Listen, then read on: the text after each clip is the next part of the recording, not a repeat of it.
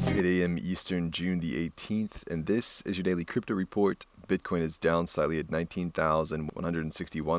Ethereum is up slightly at $1,000. And the Binance Coin is down 0.5% at $202. We at DCR want to let you know about a new podcast that just launched from our friends at A16Z called Web3 with A16Z. This new show will dive deeper on Web3 than we go here at DCR, providing detailed data, research, and more, with interviews from experts at the forefront of Web3. The show is hosted by Sonal Chokshi, longtime host of the A16Z podcast. She's working with Chris Dixon, who launched the A16Z podcast and is now working across all things crypto and Web3. This new show is about building the next generation of the internet for users, creators, and entrepreneurs, moving beyond reading and writing to owning. Listen to Web3 with A16Z on Apple, Spotify, or wherever else you podcast. Well, Meta is partnering with Balenciaga, Prada, and Thom Browne on a digital fashion marketplace, according to Meta CEO Mark Zuckerberg. It's called the Avatars Store. The feature is coming to Instagram, Facebook, and Messenger in the coming months.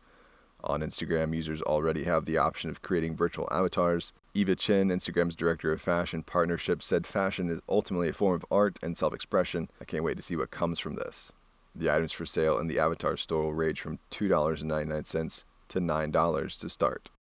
Decentraland DAO voted to give Decentraland Games a $1 million grant and MANA to be doled out to stakers in the liquidity pool. The grant is more than 4 times larger than the normal maximum community grant of $240,000. It's worth noting that Decentraland Games accounted for about a third of the voting power in favor of the grant. The grant was proposed last month. Decentraland Games is a huge part of Decentraland, with their game Ice Poker accounting for more than 60% of Decentraland's weekly active users, and has more than 8,000 daily active players across 12 live Decentraland venues. More than 11 million ballots were cast in the vote, but without the DG voting power, the proposal would have failed. Well, FTX is acquiring the Canadian crypto exchange Bitvo. The deal should close in the third quarter of this year, pending the regulatory go-ahead.